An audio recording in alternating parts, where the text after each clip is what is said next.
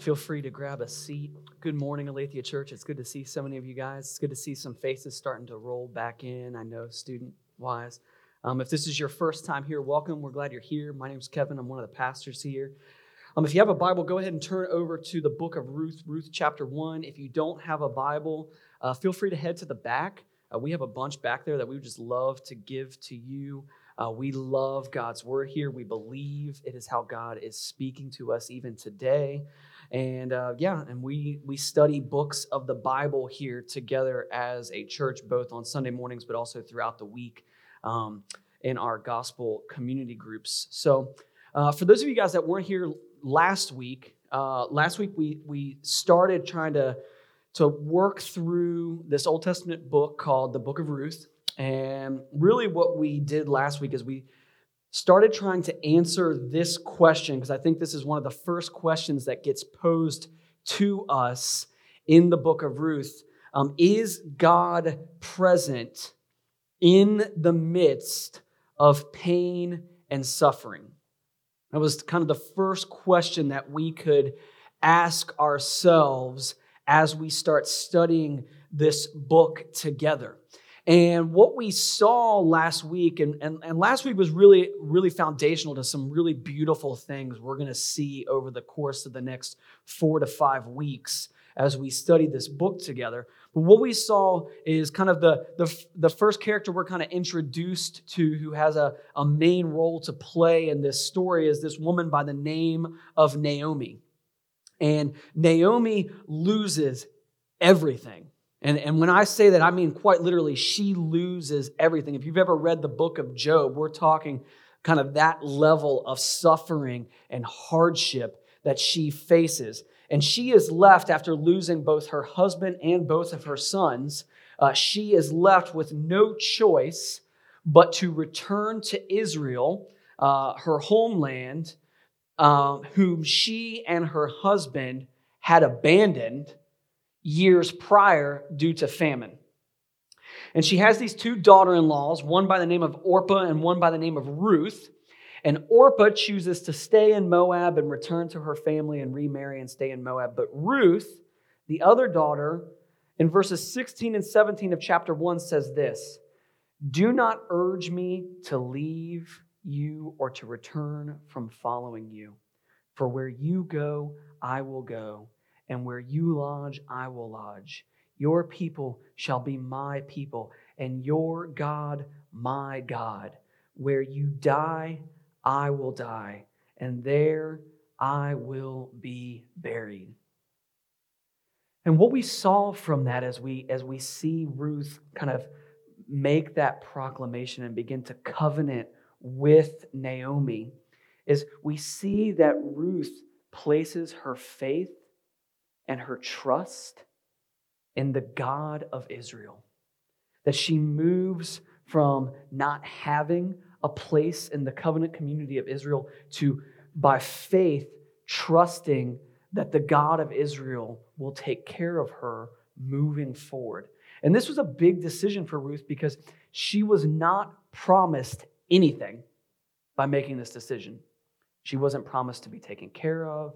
She wasn't promised a new family. She wasn't promised a husband. She wasn't promised a livelihood. But she places her faith and her trust in the God of Israel, and in that covenants with Naomi as well. And so what we saw was Ruth is a story about how God, in his sovereignty, uses pain, suffering, loss, and even death to rescue and redeem Ruth, Naomi, Israel, and subsequently even us thousands of years later. Because what we're going to see by the time we get to the end of this narrative is that the line of Jesus Christ comes through the line of Ruth. And that God's redemptive plan for mankind runs straight through suffering, pain, and loss. And what I encouraged us in last week, because really in reality, as we kind of laid out just the foundations of this story and what we saw, we don't get to see a bunch of what God ends up doing in the midst of all this. And what I encouraged us is the call that we can kind of give to one another and the way that we can encourage one another as we face all of this is that as God looks out on us and as we embrace the suffering and hardship that goes on around us, was this idea of not wasting our suffering and hardship. That God is present and can relate with us in the midst of our suffering, in the midst of our trial, and that He has promised that He will use it for our good and His glory. And He will use our suffering to teach us and to display in us His sufficiency for us. And so as we move into our text this morning, so much of what we talked about last week of this like looking forward to God's redemption and beauty and glory, we haven't actually seen yet. I've just kind of told you, I've kind of ruined the story, and I told everyone what happens in this if you're unfamiliar with it. But what we see is that Ruth pledging herself to Naomi and her faith to trust God, that ultimately we're going to see this redemption kind of start to play out this week. But we're still asking questions, and specifically, Naomi herself is really still struggling at this point in the narrative. She is hurting, she is angry, she is upset, and she's asking herself questions like, where is God in the midst of all this? Where is He? How could God do this to me? Why would He allow this? And can God be at work in our suffering even when we don't see it? Because what we're going to see this morning, and I'll try to point this out a number of different times to you guys, but in the midst of everything going on here, God is already at work. He is sovereignly moving things. He is having, by chance, right, everyone's favorite line, things happen in the life of Ruth and Naomi that are going to be really, really important to seeing Ruth's life and Naomi's life redeemed. But Naomi and Ruth have no idea about any of it. They cannot see at that moment that God is at work. And so we're going to begin to be able to kind of then take this on ourselves and say, hey, if I am in the midst of pain, hardship, suffering, difficulty, hurt, is it possible that God might be present here and I just can't see it? Is it possible that He is at work? And I would submit to you that He most certainly is. All right, so let's turn over to Ruth chapter 1, and let's look at verse 19. We're going to look at the remainder of chapter 1 here in this first part this morning, starting in verse 19. So the two of them went on until they came to Bethlehem. And when they came to Bethlehem, the whole town was stirred up because of them. And the women said, "Is this Naomi?" She said to them, "Do not call me Naomi, call me Mara. For the Almighty has dealt very bitterly with me. I went away, and the Lord has brought me back empty. Why call me Naomi when the Lord has testified against me, and the Almighty has brought calamity upon me?" So Naomi returned, and Ruth the Moabite and her daughter-in-law with her, who returned from the country of Moab, and they came to Bethlehem at the beginning of the barley harvest. Okay, so Ruth and Naomi have returned to Bethlehem. This is Elimelech's hometown. They've returned to Judah. They're back home. They're back amongst their people. And they're not just back among the people of Israel. They're actually back among their tribe. They are with like their crew, their family inside the nation of Israel. And it says the whole town was stirred up because of them. Now, if you don't know Hebrew, right, you're going to miss out on something that's being communicated about what was going on between Naomi and Ruth and everyone that was in Bethlehem. Because when I say, hey, we went out this week and the Gators are projected to be one of the top 5 teams in the nation, and the city's just really stirred up. And what we would mean by that is we kind of say, oh, well, everyone's just kind of excited, right? They're moving on. They're excited about the future and what it might contain. But in the Hebrew, the word stirred there actually means they're uneasy about Naomi and Ruth's presence, and they're embarrassed to be around them. There is a level of understanding that we need to see that Naomi and Elimelech leaving Israel was tantamount to rejecting them as people and rejecting God. And so when they return, everyone's kind of like, oh, look who's back. Right? This idea of gossip and just maybe even a little bit of anger towards Naomi for leaving them in the midst of a famine and not sticking out with them and not being there, right, leads to this uneasiness and embarrassment when they return. And the women in particular, right, once they get back, start asking amongst themselves, is this Naomi? Like, is this the same Naomi who was loving life in Moab and things were great and they were going to form a new life and forge a new life for this? Is this the same Naomi that we saw leave us and be ready to go? And I want you to pause and think about this for a moment. If the whole city of Bethlehem is stirred up and uneasy and feels embarrassed to be around Naomi and Ruth, what is going to continue to go on in Naomi's mind at this point as someone who's lost everything?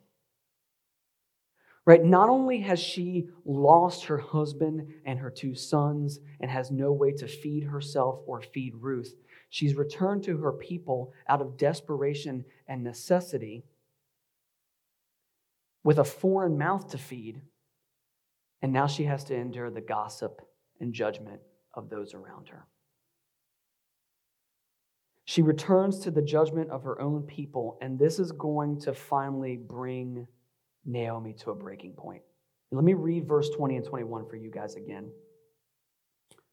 She says to them, "Do not call me Naomi. Call me Mara, for the Almighty has dealt very bitterly with me. I went away full, and the Lord has brought me back empty. Why call me Naomi when the Lord has testified against me, and the Almighty has brought calamity upon me?" Right, so see how broken Naomi is at this point. She's so hurt and distraught by where she's at in life. Now, if you guys don't know this, Naomi means pleasant. And she, right, in her hurt and in her pain is like, I am not pleasant to be around right now. Do not call me that anymore. Nothing about my life is pleasant. It is a lie for my name to even hint that things might be okay. Instead of calling me Naomi, call me Mara, for the Almighty has dealt very bitterly with me. And that word Mara means bitter in Hebrew. Right? Naomi's pain has driven her to a place where life is bitter and she's angry with God. That's where she's at. She's gone from being taken care of, having a husband, having a family, right? Having the Israelite dream, to it all being taken away from her. And she responds in anger and bitterness towards God. Now, guys, there are shades of what we see from Israel here in Exodus 15 to what we see here. If you turn over to Exodus 15 with me, Israel's just, I can't think of a better word for it right now, so I'm just going to use hilarious. But I love how when you study, like in particular in the book of Exodus, these highs where God does something magnificent for the people of Israel, and literally a paragraph later, they forget all of it. It's just this consistent theme for Israel. And so when you get to Exodus 15, Exodus 15, starting in verse 22, the previous 21 verses are a song that Israel sings about how God has delivered them from Pharaoh and literally parted the Red Sea for them. So they're in this moment of jubilant celebration and worship of God for his deliverance and what he's done. He's just performed an outrageous miracle at parting the Red Sea. They head across the sea. They are in the wilderness. They are in the desert. And look at what happens starting in verse 22. Then Moses made Israel set out from the Red Sea, and they went into the wilderness of Shur. They went 3 days in the wilderness, and they found no water. When they came to Marah, they could not drink the water of Marah because it was bitter. Therefore, it was named Marah. And the people grumbled against Moses, saying, "What shall we drink?"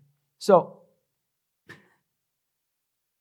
celebrating, God's great, we have no water. God, what have you done? Right?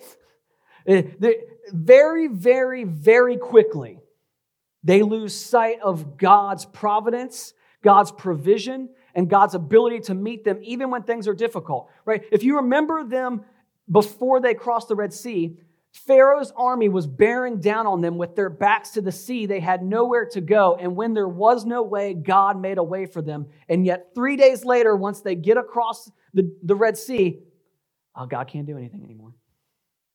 He's done. He actually only parted the Red Sea so he could kill us over here instead. This is God's grand design. And so they are angry with God again very, very quickly.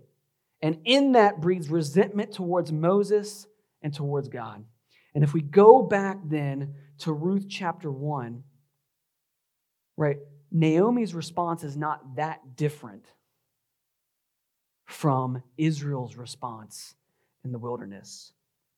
Ian Duguid, a pastor in Scotland, kind of put it this way when he was talking about Naomi's bitterness and how her resentment towards God is forming. He says, in response to God, her heart had grown hard and bitter toward him, both recognizing at the same time and resenting his power in her life. Right? That she both realizes she's in subjection to God and completely dependent upon him, and in that dependence, she's also angry and bitter with him.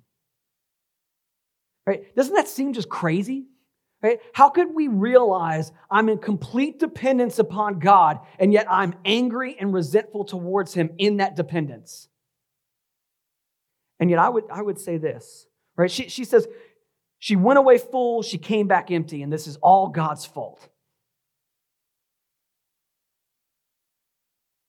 How regularly do we, in seasons of hurt, and trial, and despair, and suffering, know intellectually or maybe theologically our need and dependence upon God and our Creator, but when we start thinking about our lot and where we're at in life, we are angry and bitter and resentful to him because he's withholding from us? As I don't think there's a single person in this room here this morning that is any better than Naomi.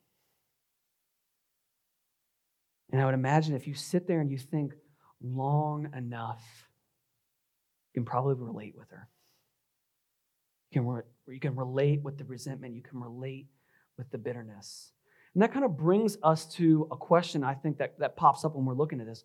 Why do we become bitter? Even if we have good theology and we believe in God and we know we need him, why would we still become bitter towards God? What could cause this in Naomi? What would drive us to this resentment and anger? And so I've got 3 things here that I want us to think through, 3 things that I think we see out of Naomi here that are really applicable for us as well. So let's go through them. All right, so the first one is this. We tend to kind of notice bitterness and resentment and anger towards God welling up in our own hearts and in our own emotions when we forget that God is sovereign and creator. And notice, by the way, Naomi is fully aware that God is sovereign and creator. But what I mean by this is we don't just intellectually understand it, but that we emotionally, on a heart level, submit to that truth. Right? Naomi knows, hey, God is sovereign. He's creator, right? His people are my people. I should return to him. But she's still resentful and angry towards him because she doesn't like the reality that she's not in control. Right? There's a difference between knowing that God is sovereign and in control and wanting God to be sovereign and in control. And Naomi is in this place where she theologically knows this, but on a heart level, she doesn't like the implications of it. Right? Do you ever struggle day to day, like me, to remember that the universe does not revolve around you? Let's do an exercise real quick. Simple illustration. Some of you guys are going to run with this. Some of you guys are going to be like, Kevin's got an anger problem. How many of you guys, show of hands, because I want us to be, here's a moment to be honest and open and transparent with one another and authentic. How many of you guys have ever found yourself angry in traffic with somebody around you? Okay, the rest of you are liars. Thank you. All right, so here's an encouraging moment. Everybody notice how many hands went up there? All right, we're in this together. The Lord is calling all of us to repent. Okay, so here's where we're at, though, right? Why do we get so angry? Pause and think about it for a moment. Why would we allow that to anger us so deeply? To where we would be furious with a complete stranger? I have some ideas. Right? When I'm angry at a light or I get held up because of someone else, I'm saying things. Doesn't this person know how much of a hurry I'm in? Don't they know I'm behind them? Did they not get the text message this morning? Hey, Kevin's on the road this morning. Just want to let you know, be on the lookout for that Civic. Get out of his way. Guys, we live in a world where the system, the culture, the things we're taught, both implicitly and explicitly, right? Whether we realize it or not, we live life in such a way that it is structured to encourage us towards complete self-reliance and self-love. And in that comes a dangerous propensity to believe that life is designed for us and our enjoyment. Now, when I say that out loud, some of us are like, well, yeah, but come on. But think about it. If life is designed for you and your enjoyment, what does that mean for the person sitting next to you if what you find to be good and joyful doesn't jive with what they like? We got problems. What if the way you drive is not really the way I want you to drive? Right? We're filled with problems. And what we see is we may intellectually know God is the creator of the universe, but we live life and we believe that God created the universe to center around me. And guys, that can be a hard pill to swallow. Because then when life gets really, really tough and things get really, really difficult, we're not ready to face that storm because we think things should be differently than they are. We assume that the universe is just laid out for us, and it's not. Let's look at it just biblically, right? Psalm chapter 19, verse 1. Throw that up there for me. The heavens declare the glory of who? God. Does it say the heavens declare the glory of Kevin? It says the heavens declare the glory of God, and the sky above proclaims his handiwork. Right? All of this exists. The entire world exists to bring glory to the Creator, not for us. Right? You may have been taught at some point in time, oh, God created the world because he loves you and he just wants to provide for you. Maybe to a very, very minuscule extent. God created it for him. And some of you guys are like, that sounds kind of narcissistic. Well, when you are the supreme being of the universe, being a narcissist is better than doing it for you because he's better than you. It's not narcissistic for God to be after his own glory because he's worthy of his own glory. Right? The problem with narcissists in human society is you're not worthy of that. You're not worthy of that attention and love and worship and devotion that a narcissist demands of those relationally around them. But God is. It's not narcissism. It's truth. It's reality. God is worthy of that devotion and love and attention, because if he really does exist and he really did speak the entire universe into existence, he's better than you. He knows more than you. He knows how things should go.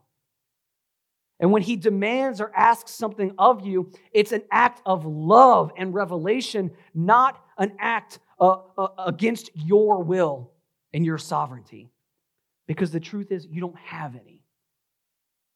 God is sovereign over all. Look at Genesis 1:26 for me. Right? Even in the creation of human beings, look at how God lays this out. Then God said, "Let us make man in our image, after our likeness, and let them have dominion over the fish and of the sea and over the birds of the heavens and over the livestock and over all the earth and over every creeping thing that creeps on the earth." Or what is God communicating to us there?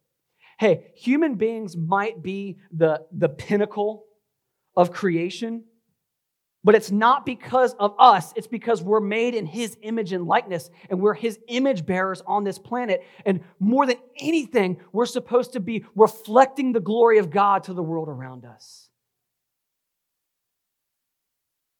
And sadly, we don't. Sadly, if you read in Genesis 3, because of the rebellion of Adam and Eve, we seek our own. We seek our own glory. We seek our own attention.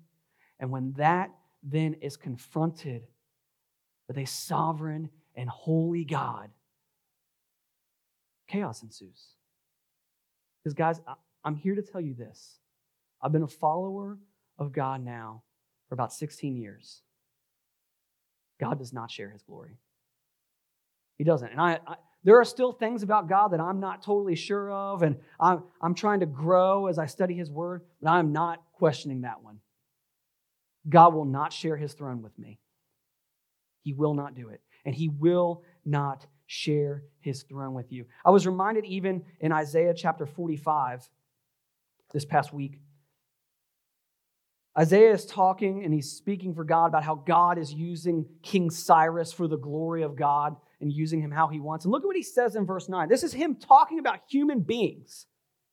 And look at the imagery he uses. He says, "Woe to him who strives with him who formed him." So he's saying, woe to anyone that stands up against Cyrus, because they're ultimately standing up against me. All right, if they're standing up to him, they're standing up against me because I have decided what I'm going to do with Cyrus. Who formed him a pot among earthen pots. Does the clay say to him who forms it, "What are you making?" Or your work has no handles?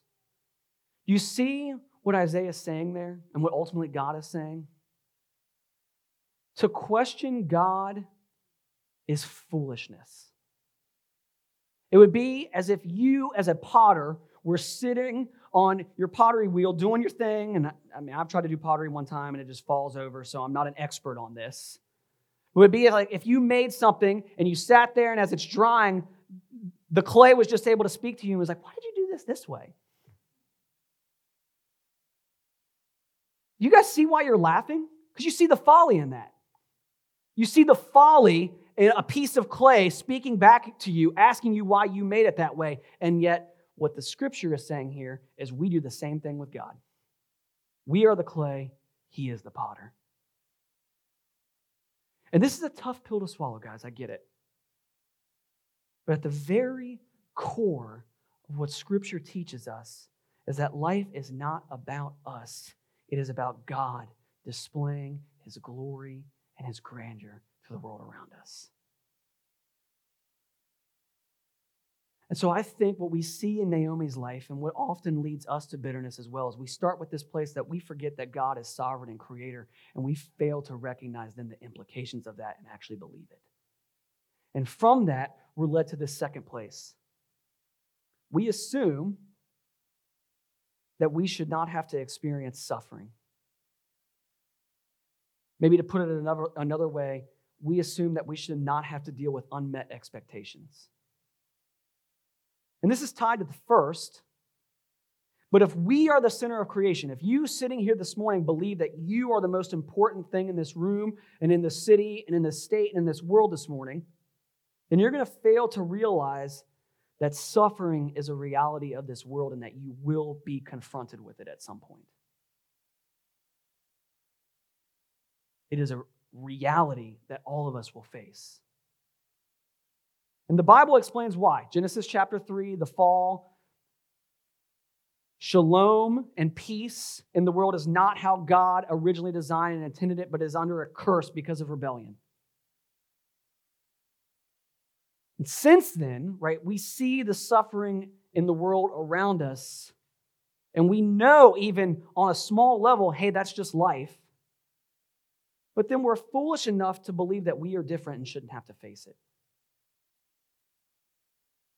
Guys, hear me on this. Life contains suffering because of our sin and rebellion towards God. And even if you think you are perfect, go all the way back to Adam. We can either embrace that reality, embrace that truth head on, and in that embracing, begin to move towards God, or we can begin to move towards bitterness and resentment, because life will bring about suffering and hardship. It will. How many Gen Zers do I have in the room? You know, sound like some of you. Gen Z, it's okay. Raise your hand with pride. You are the future. So I was reading about Gen Z and kind of like the things that they see about them and some things that are reality. And this is going to sound really harsh for a moment, but it's actually your parents' fault, according to the researcher. You're saying, hey, Gen Zers are not equipped to handle the realities of life once they leave the home and the difficulty of it. And some of you guys are like, how dare you say that? Don't get mad at me. I didn't do the research. I just read the article. And they said the primary reason for that is because of the failures of psychology over the last 60 years that have taught us that a parent's primary role is to reduce suffering and difficulty for their kids as much as possible. And so you kind of live your life and you grow up in this bubble, not created by you, but created by your parents. Right? This is why, by the way, Jackie, I'm going to call you out right now, honey. Here we go. This is why Jackie and I are always butting heads with our kids. Because my wife, she's the protective mother bear. And so our kids are getting ready to do something really stupid, and we both see it. And if you've ever raised boys, your primary role as a parent is just to make sure they don't kill themselves. Because they will find a way, even in an empty room. And she's running over and she's picking up and she's scooping up, like, oh, don't do that, don't do that. And I'm like, pain is a great lesson. And so Jackie will look at me and she'll be like, go get him. I'm like, he will only do that one time, I promise you. Because pain and suffering are a great lesson to all of us. Now, Jackie's a great balance to me because there have been times where my foolish hippie parenting style may have actually led to their demise. But there are other times, right, where I have to reel her back in and say, you know what? Are we going to spend our whole life standing over our kids' shoulders screaming at them, avoid the pain? Or are we going to teach them, hey, this is the reality, and the stove's hot, don't go touch it, dude. All right, you want to do that? You know what? Go ahead, be my guest. You won't do that again.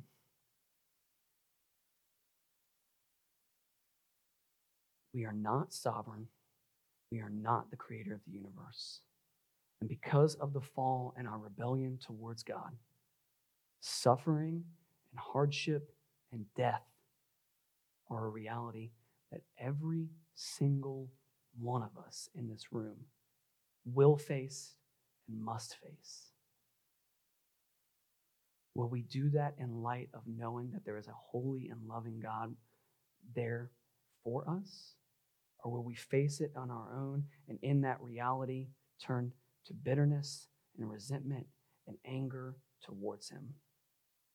Because as we see here, both responses happen in Ruth chapter 1. Let's say Ruth responds to God in dependence, trusting ultimately in him over her current reality. And we're going to see all sorts of awesome stuff. Or we can respond like Naomi, crushed, angry, bitter.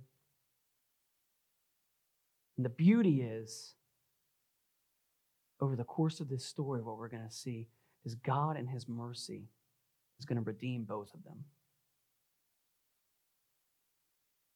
But I would say this morning, the takeaway for us is you're going to enjoy Ruth's response more than you're going to enjoy Naomi's. You're going to be more fun to be around as a Ruth than a Naomi. And you'll start seeing God's purposes and plan behind these things. Because God wants to free us from the suffering and hardship we experience, but he wants to do it on his terms, not ours. And I think this will lead us to the last point of what leads us to bitterness and anger and resentment, is that in the midst of all this, as we fail to see God's sovereignty and as we fail to believe that suffering and hardship are a reality for us, the third thing that happens is we fail to believe that God works all things for good. Because, guys, I get this. When we are in the midst of hurt and suffering, it's hard to believe anything good's coming out of it. Amen? It's hard. And let's not lie to us. Let's not pretend like things are okay and that we just lack the faith. It's tough. But look at what Paul says in Romans 8, verse 26 through 28. It says, likewise, the Spirit does what? Helps us in our weakness. Like God has given us, if you are a follower of Jesus this morning, God has given you the Holy Spirit to walk with you through all of this and to help you. He's there. For we do not know what to pray for as we ought, but the Spirit himself intercedes for us with groanings too deep for words. Isn't that comforting? Think about that. Like if you are in the midst of suffering and difficulty here this morning, and you're like, and I ask you, are you praying about it? And you're like, no, I don't know what to pray. Just sit quietly. The Spirit's going to do something for you. Like, think about that. Like that's how much God cares for you, that he's given you the Holy Spirit so that if you don't know what to say, God will do it for you. And he who searches hearts knows what is the mind of the Spirit, because the Spirit intercedes for the saints according to what? The will of God. Isn't that great? Not only will the Holy Spirit intercede for you, but he's going to do it and chase after God's will. And look at verse 28. And we know that for those who love God, all things work together for good for those who are called according to his promise. See what Paul says there? He doesn't say, and we think that for those who love God, all things work together for good. No, what does he say? We know this to be a fact. That God works things for our good, but not according to our definition, but by God's standards. See, God can see things far in the future, as we're going to see as we study this book, that's going to make the long haul better than the short term. Suffering is used by God to bring about our good, even if we don't like it. Right? For those of you guys that were here this last week, you remember my story about reaching a breaking point with Josiah and his epilepsy and all the things that were going on in our family. God worked that for my good. He did. He worked it for my family's good. He worked it for my good. And by the way, if you were to come up here and say, well, Kevin, would you want to walk through all of that again? Do you like Josiah to be suffering with seizures the way that he was and your family being in and out of the hospital and life being? No. I would never beg God to give me more suffering. But he still worked it for my good and for his glory, because that's what he does. So how can I know that I'm heading down a road towards bitterness with God like Naomi was? What might be some of the warning signs? Well, you might actually, if you examine your life and you ask yourself what's going on, you might actually say, hey, if I ask myself the question, do I believe that I should be immune to hardship? I actually do believe that. If that's the case, repent. That is not a reality for you. Some other ways that you might see yourself heading down a road towards bitterness. You start defining contentment and joy in this life based solely on your current circumstances and not on what God says is true of you. Life can be hard. What does the Bible say about this life? What does the Bible say about me? What does God say is true about me? What does God say about my son and his epilepsy and my family being in and out of the hospital and all the things that we're walking through? What does God say about this?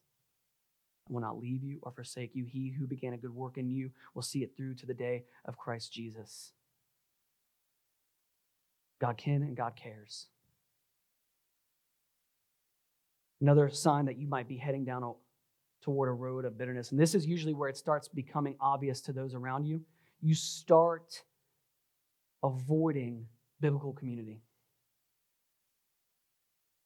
And church, hear me on this, we are to blame for that for some reasons, right?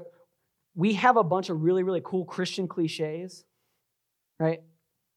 So that when someone's like really suffering, really hurting, and like they're like broken, and we'll walk up to be like, God's using this for good. They don't want to hear that. You know what the Bible tells you to do in that moment? Weep with those who are weeping. Mourn with them. You don't have to have the right thing to say.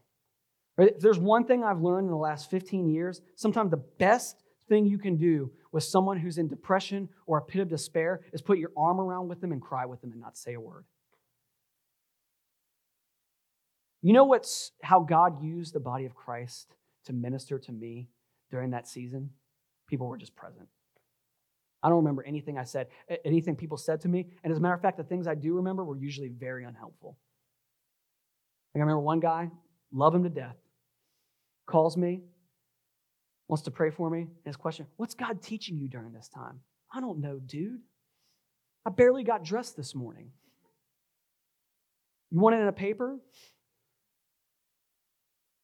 He was trying to be helpful, very unhelpful.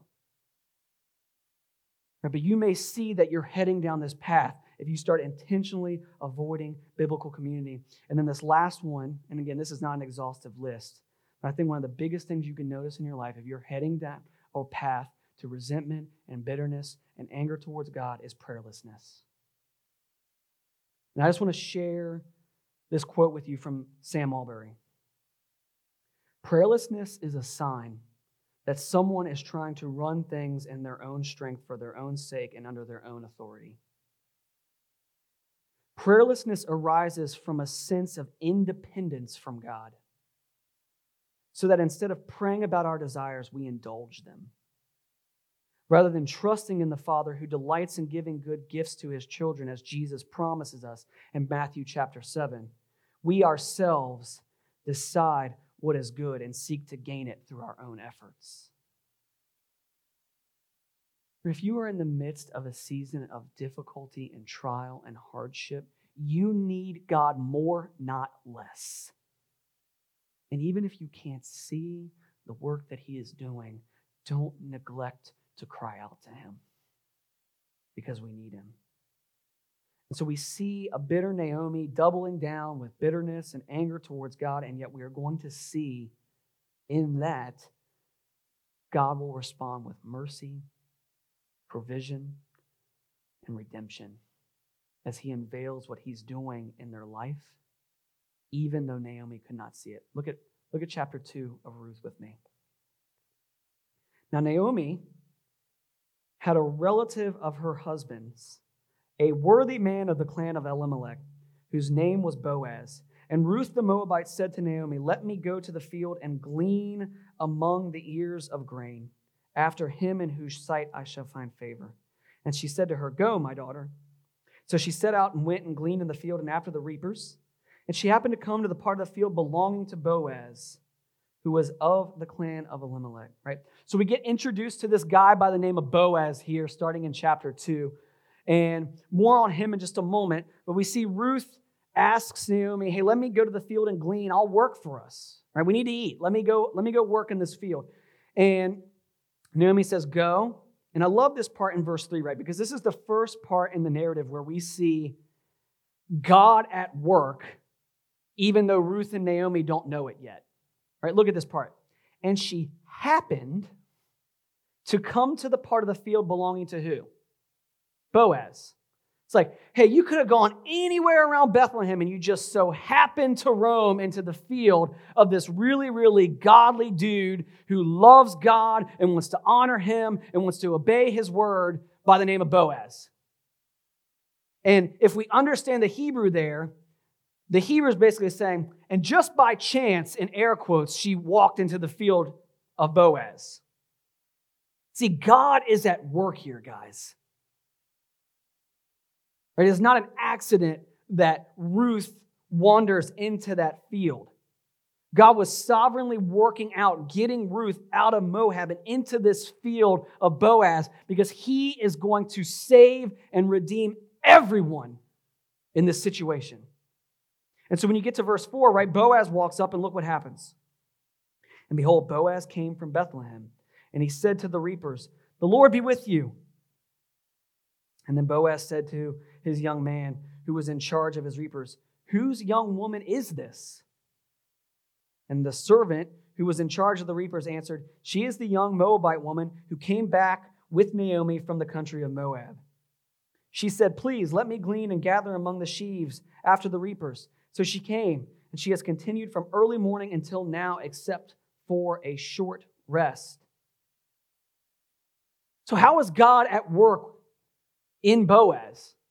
Well, we see a couple things here, right? First, they call him a worthy man, but notice the first thing he says to his servants. He walks up to him, and what does he say? "Lord be with you." Right? He's reminding them, hey, everything we're doing, even if it's reaping in these fields, is for the glory of God. The fact that we have a harvest is because of God and his grace towards us. God be with you.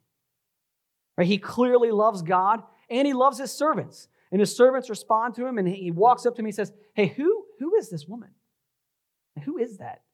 She was a foreign Moabite, so she clearly had some sort of distinguishing difference among the other people that were in the field. And their response, well, that's Naomi's Moabite woman. That's the foreigner. She asked to work. And let me tell you something. And I love this, right? Because see what they say? She's worked. Like, dude, she got here at sunup and she's taken one break.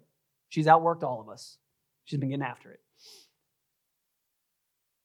And I want to pause on that for a second because I've heard over the years that one of the reasons God redeems Ruth and we see her at work and that she's blessed is because of her hard work here. And I want to put that notion to bed. Right? Because if we allow ourselves to get warped here and read this story, right, what we're going to start teaching people is, hey, if you're in a hard place, the reason you're not out of it yet is because you don't have enough faith and you're not working hard enough yet. You guys, that is a dangerous, dangerous theology to teach. And it's unbiblical. It is a dangerous place to be in, right? Because what you're ultimately saying is, oh, you haven't picked yourself up by your own bootstraps enough. The reason your life stinks so much is because you stink. The reason life is so tough is because you're lazy. Who's the lazy one in this story, by the way? Naomi. I don't know how old she is or what's going on, but she's not working. But look at what happens.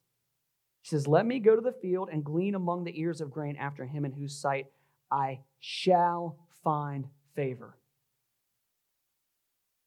That seems like a pretty innocent statement. Like, hey, I just plan to go out into the field. What is she actually communicating? I'm going to go out there and work, and I believe that God is going to provide for me, and I'm going to find favor out there. It's going to be God who hooks me up. I'm going to find favor when I get out there. I'm going to go glean, and I'm hopeful that God will lead me to a place where I'll find favor. And that word favor in the Hebrew here is the same word that we see in the New Testament for grace, which means undeserved acceptance, an undeserved gift. Right? What Ruth is saying to Naomi, I'm going to go work, and I'm going to pray that God will take me to the place where someone will allow me to bring back some food even though we don't deserve it. That's what we're going to do.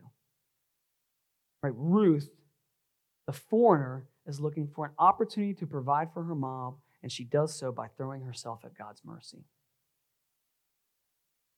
This doesn't stop her from working hard, but notice she works hard not for God's favor, but from God's favor. Guys, that is vitally important if you consider yourself a follower of Jesus here this morning. Because there are two kind of, let me pause for a second. In future weeks, we're going to see this. Boaz is a foreshadow to Jesus, right? We're going to see that Boaz is this really, really godly dude, and we're going to have even maybe a temptation to consider him the hero of this story. And he's not. God is, and Boaz is just showing us how the even better Boaz is Jesus. But Boaz is a righteous, godly man. He allows her to glean in the fields. This, by the way, was provided in the Levitical law. So before we give Boaz too much credit, what we should be saying is, well, God thought through the fact that there might be widows who wouldn't be able to provide for themselves. And so he created in his law a way to love and care for them, right? Look at Leviticus chapter 19 with me. Starting in verse 9, he says, when you reap the harvest of your land, you shall not reap your field right up to its edge, neither shall you gather the gleanings after your harvest. And you shall not strip your vineyard bare, neither shall you gather the fallen grapes of your vineyard. You shall leave them for the poor and for the sojourner. I am the Lord your God. See, God is making a way to provide for Ruth and Naomi all the way back in the wilderness. But Boaz, because he's a righteous man, obeys the Father. And his obedience provides for Ruth and Naomi.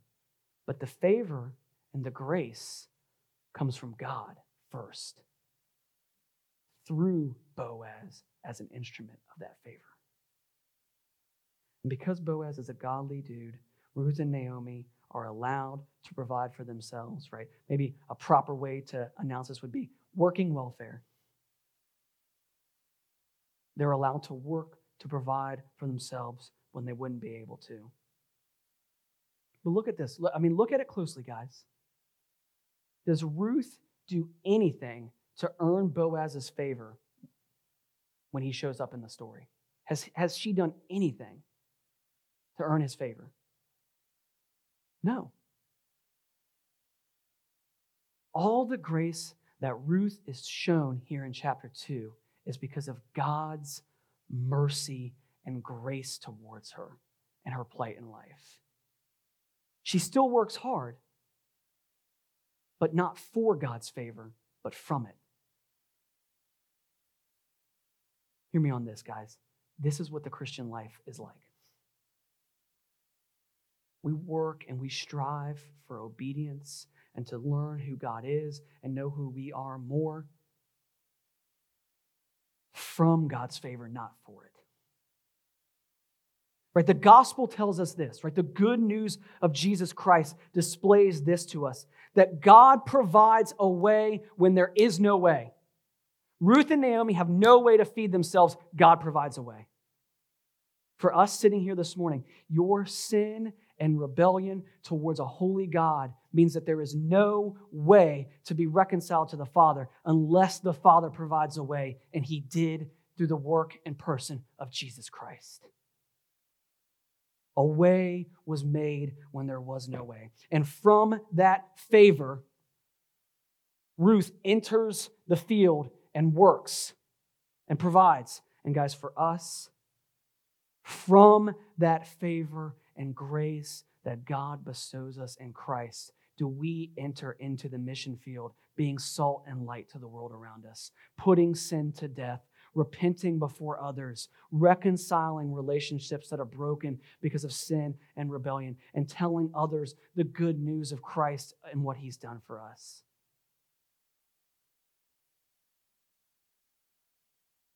There's no such thing as a good Christian. But there is such thing for every Christian, and that's that we serve a good God who has given and lavished His grace on us.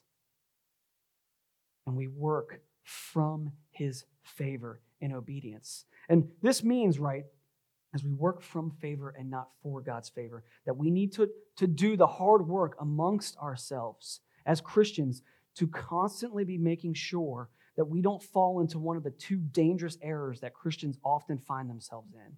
And that's either running towards licentiousness or running towards legalism. Some of you guys are like, what is that? Right? Licentiousness means, it's kind of this idea that God loves me and he forgives me and Jesus died for me. And because he did that, I can do anything I want because I can't make him happy. And so I won't. I'm just going to live my life and do what I want because Jesus died for me. And basically, right, you treat Jesus as if he is your get out of jail free card in Monopoly. He's there when I need him. Instead of, he is the center of my story and he is my reason for living. Right? Licentiousness robs God of his glory because it treats his holiness and his standards as if they don't matter. Guys, if God really doesn't care how you live, then why did Jesus have to die? Why did he suffer the wrath of a holy God and Father if your sin doesn't matter? It does matter. It matters so much that God made a way when there was no way. And so we must fight to avoid this error of licentiousness. But guys, on the flip side, we have to fight to avoid the error of legalism, which says God is angry at me, he's a strict dad, and I got to do whatever I can to obey him because he might stop loving me if I don't do what I'm supposed to do. Guys, both of those two things, legalism and licentiousness, neither one of those two things is what union with Christ looks like. We are shown grace and favor and mercy and love in Christ. And then from that, we pursue good works for the glory of God. Right? This is why James is able to say in James chapter 2, right, that faith without works is dead. Right, listen to what he says.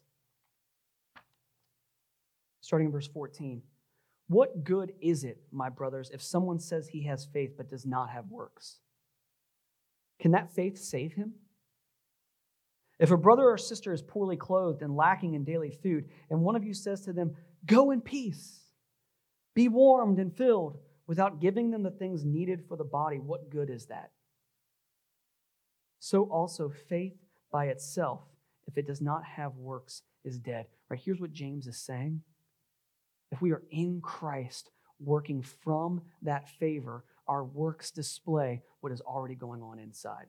It's the same way Jesus uses the illustration of a tree that produces good fruit and bad fruit. If you're a good tree, you produce good fruit. If you're a diseased tree, you produce bad fruit. Boaz works from his faith in God, and because of that, he obeys and follows Leviticus 19. And because Ruth works from her faith in God, she works hard to glean from the field after the reapers, and she provides for her family. But all of this is not because of the good work of Boaz or because of the good work of Ruth, but because of God's grace and mercy towards them. God is the hero. And we see that in these last few verses, verses 8 through 13 of Ruth chapter 2. We see one more example of God not just providing for Ruth and Naomi, but lavishly providing for him. Look at this. Then Boaz said to Ruth, "Now listen, my daughter, do not go to glean in another field or leave this one, but keep close to my young women. Let your eyes be on the field that they are reaping and go after them. Have I not charged the young men not to touch you? And when you are thirsty, go to the vessels and drink what the young men have drawn." Then she fell on her face, bowing to the ground. And she said to them, "What have I done to find favor in your eyes?" See that? She gets it. What have I possibly done to receive this favor? Take notice of me, that you should take notice of me since I am a foreigner. But Boaz answered her, all that you have done for your mother-in-law since the death of your husband has been fully told to me. And how you left your father and mother and your native land and came to a people that you did not know before. The Lord repay you for what you have done, and a full reward be given to you by the Lord, the God of Israel, under whose wings you have come to take refuge. See what he's saying there? Ruth, your works display the faith that is already going on internally. May God repay that faith. God is going to show you how great he is. Then she said, I have found favor in your eyes, my Lord, for you have comforted me and spoken kindly to your servant, though I am not one of your servants. Right? Boaz shows even more grace to Ruth than what she's already experienced. Right? Go, drink. Right? He provides for her. He keeps the young men away from her to protect her dignity and tells her to stay with the women. And then he pastors her by telling her that her full reward will be given to her by God, right? He points her not to himself in his own mercy, but he points her back to God, right? God will repay you. He will repay your faith and trust, right? Boaz gives us a small glimpse here, guys, in chapter 2 of what Jesus ultimately is for us.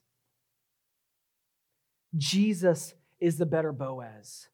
Right? As Boaz for Ruth here is pastor and protector and provider, Jesus is the better pastor, protector, and provider. Right? Jesus came to warn us of our sin and proclaim that the kingdom of God was at hand, that he was finally here to redeem us and called us to repent and turn to God. He's the better protector in that he took on the wrath of the Father and drank it on our behalf so we wouldn't take the Father's wrath. He shielded us from the Father's wrath, and that he provides for us that if we are in him, we are reconciled to God. Church, here's how I want to finish this morning. We can look to Boaz and we can be encouraged. We can see that Boaz, working from his faith in God, provides a way for Ruth and Naomi to be provided for, and ultimately to be taken back to their Creator. But Boaz is just a type of Jesus. And so here's what I'm going to do. I'm going to ask us a series of questions. I want you to write them down. I want you to ponder them this week. Do you know Jesus as your pastor? Or do you know that Jesus' message, right, as he walked this earth, right, called us to both see our sin, confess it, and repent of it. And in that, do you know Jesus as your protector? Have you surrendered to him, knowing that as he hung from the cross, the full wrath of God's anger towards sin and rebellion was being poured out on him? That for those that are in Christ, he's a shield from the wrath of God because of our sin and rebellion, not his own. And do you know Jesus as your provider? And have you let him reconcile, rescue, and redeem you? To provide a way back to your Creator. If you don't know him in that way, this is my plea to you, to not leave here today without trusting in him for those things. There are tons of people here that would love to talk to you about this. Right? Come find me after the service. Right? Find Pastor Daniel, find Pastor Theo. Talk to us. We would love to talk to you about this. But do not leave here today without being reminded that Jesus is the great pastor, protector, and provider of our souls. And that we are here to worship him for that. Let's pray.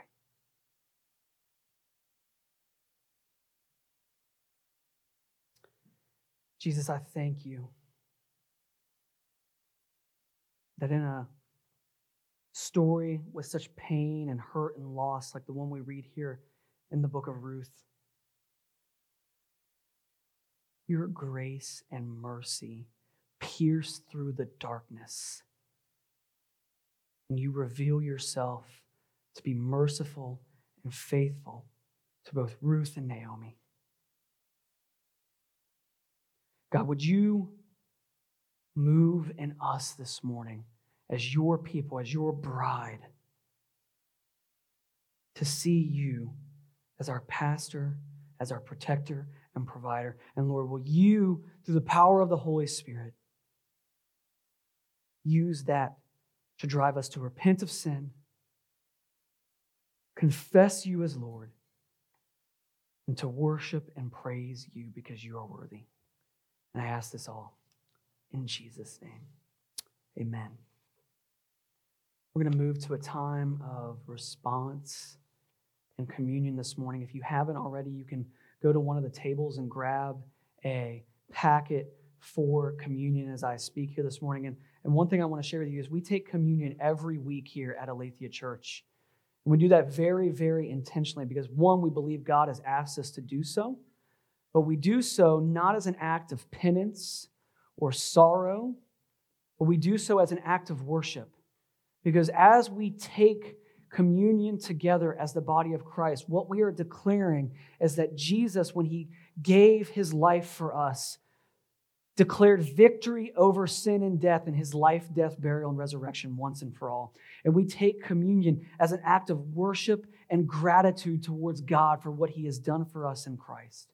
And so if you are here this morning, we would invite you as a Christian to go and take communion with us together. If you are not a Christian this morning, we would ask that you not take communion. Because what Scripture actually tells us is as we take the bread and the juice together, what we are doing is we are identifying ourselves in union with Christ, having poured out his flesh and blood for us.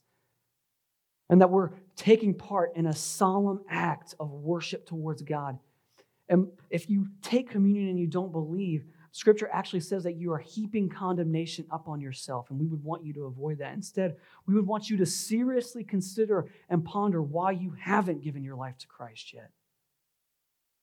And talk to somebody about that, because we believe that Christ loves you and gave himself up for you.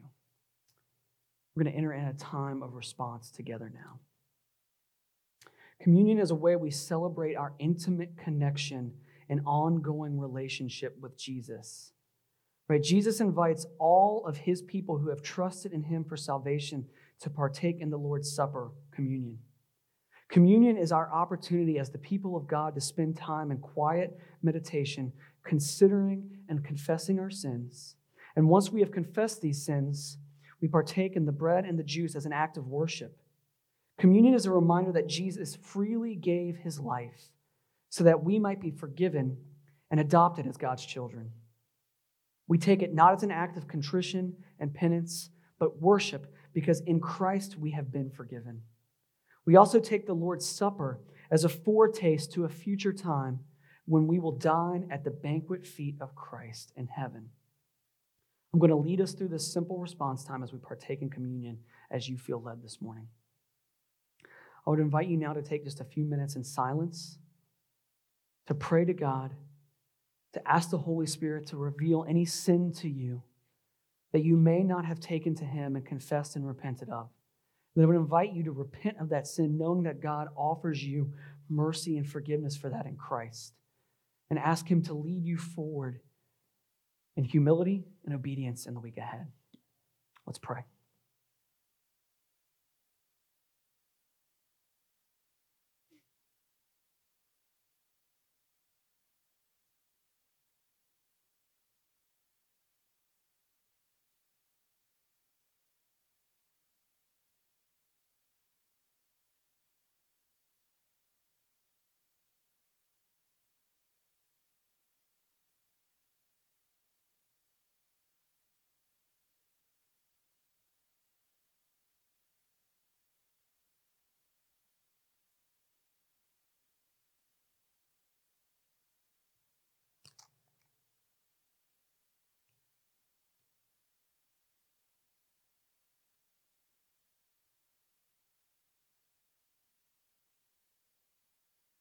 Church, Paul shares with us a simple way to remember Jesus' atoning work for us in 1 Corinthians chapter 11.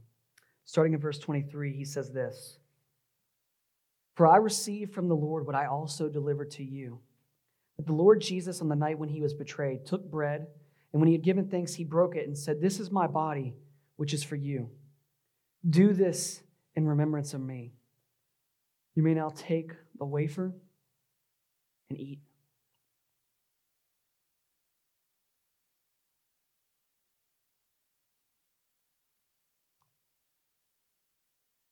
In the same way, he also took the cup after supper, saying, "This is the cup of the new covenant of my blood. Do this as often as you drink it in remembrance of me." You may now drink the juice.